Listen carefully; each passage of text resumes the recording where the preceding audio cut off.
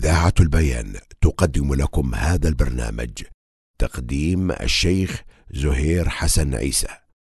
الحمد لله حمدا كثيرا طيبا مباركا فيه، والصلاة والسلام على رسول الله وعلى آله وأصحابه أجمعين. أيها الإخوة الأفاضل، السلام عليكم ورحمة الله وبركاته. نتابع مع سلسلة أعمال القلوب ومع التوكل على الله عز وجل، معنى التوكل وحقيقة التوكل. وقد ذكرنا في الحلقة الماضية كلمة لابن القيم رحمه الله، قال: التوكل يجمع أصلين: علم القلب وعمل القلب. ومن العلماء أيها الإخوة من فسره بالسكون، السكينة، بسكون القلب وخمود حركته، فهو انطراح القلب عندهم بين يدي الرب، لأن العبد أيها الإخوة لا يملك من الأمر شيئا أبدا، لا يقدم ولا يؤخر. فقالوا بهذا المعنى انطراح، فهو انطراح القلب عندهم بين يدي الرب كانطراح الميت بين يدي الغاسل يقلبه كيف يشاء، بمعنى ألا يكون له اعتراض على تدبير الرب عز وجل وتقديره. ومنهم أي من العلماء من فسره بسببه، كما جاء عن ابن عباس رضي الله عنهما بأنه الثقة بالله عز وجل، وكذا قول من قال بأنه حسن الظن بالله، ومن قال أن يعلم أن الله هو ثقته. فهذا من قبيل السبب، لأن التوكل لا يمكن أن يحصل إلا بحسن الظن بمن وكلته، فإن كنت تسيء الظن به فلا يمكن أن توكله. فهذه المسألة معتبرة، حسن الظن بمن توكلت عليه ووكلته.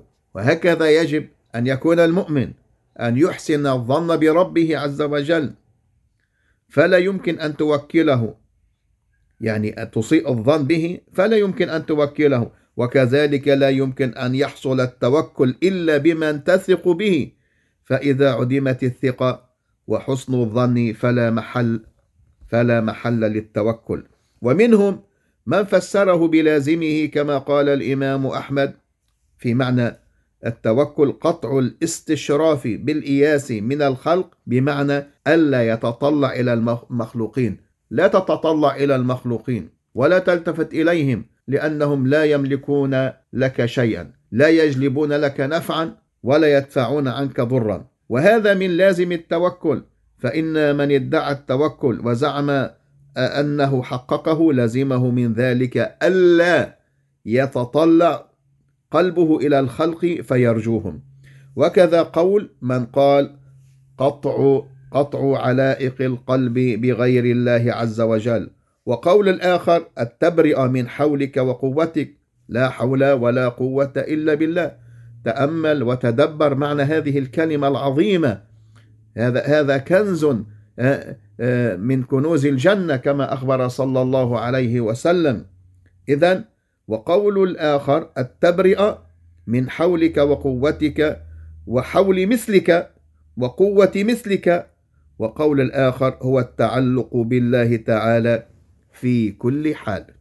ومنهم من فسره ببعض معناه، كما قال بعضهم: هو قطع النظر عن الأسباب بعد تهيئة الأسباب.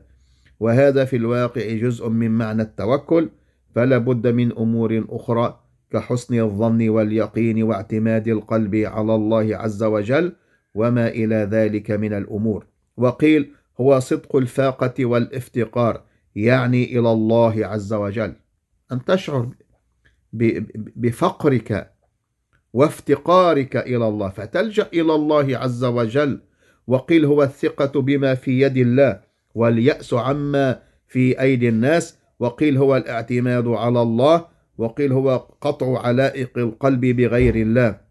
وكلام العلماء واسع في هذا الباب. ومنهم من فسره بنتيجته وثمرته، وما يعني يؤثره التوكل وينتجه، كقول الحسن: التوكل الرضا عن الله. وقول شقيق: طمأنينة القلب بموعود الله. وقال بعضهم الرضا بالمقدور. يقول بشر الحافي، يقول أحدهم: توكلت على الله يكذب على الله، لو توكل على الله رضي بما يفعل الله. وسئل يحيى بن معاذ: متى يكون الرجل متوكلا؟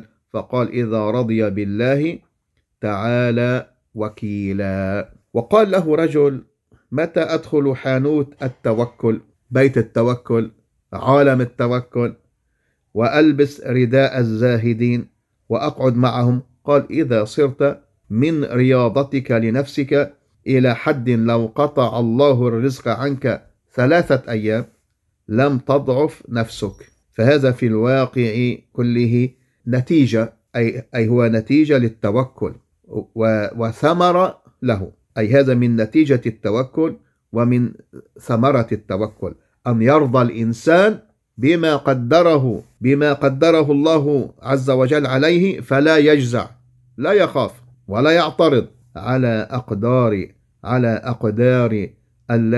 أقدار الله تبارك وتعالى.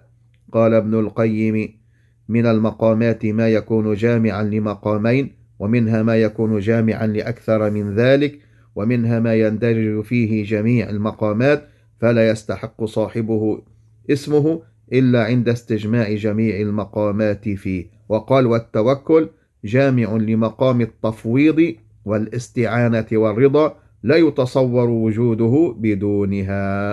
أيها الإخوة الكرام، نتابع في هذا الباب وفي هذا المعنى، ولكن في حلقة قادمة بمشيئة الله تعالى. إلى ذاك الحين أستودعكم الله الذي لا تضيع ودائعه، وأصلي وأسلم على رسول الله، والسلام عليكم ورحمة الله وبركاته.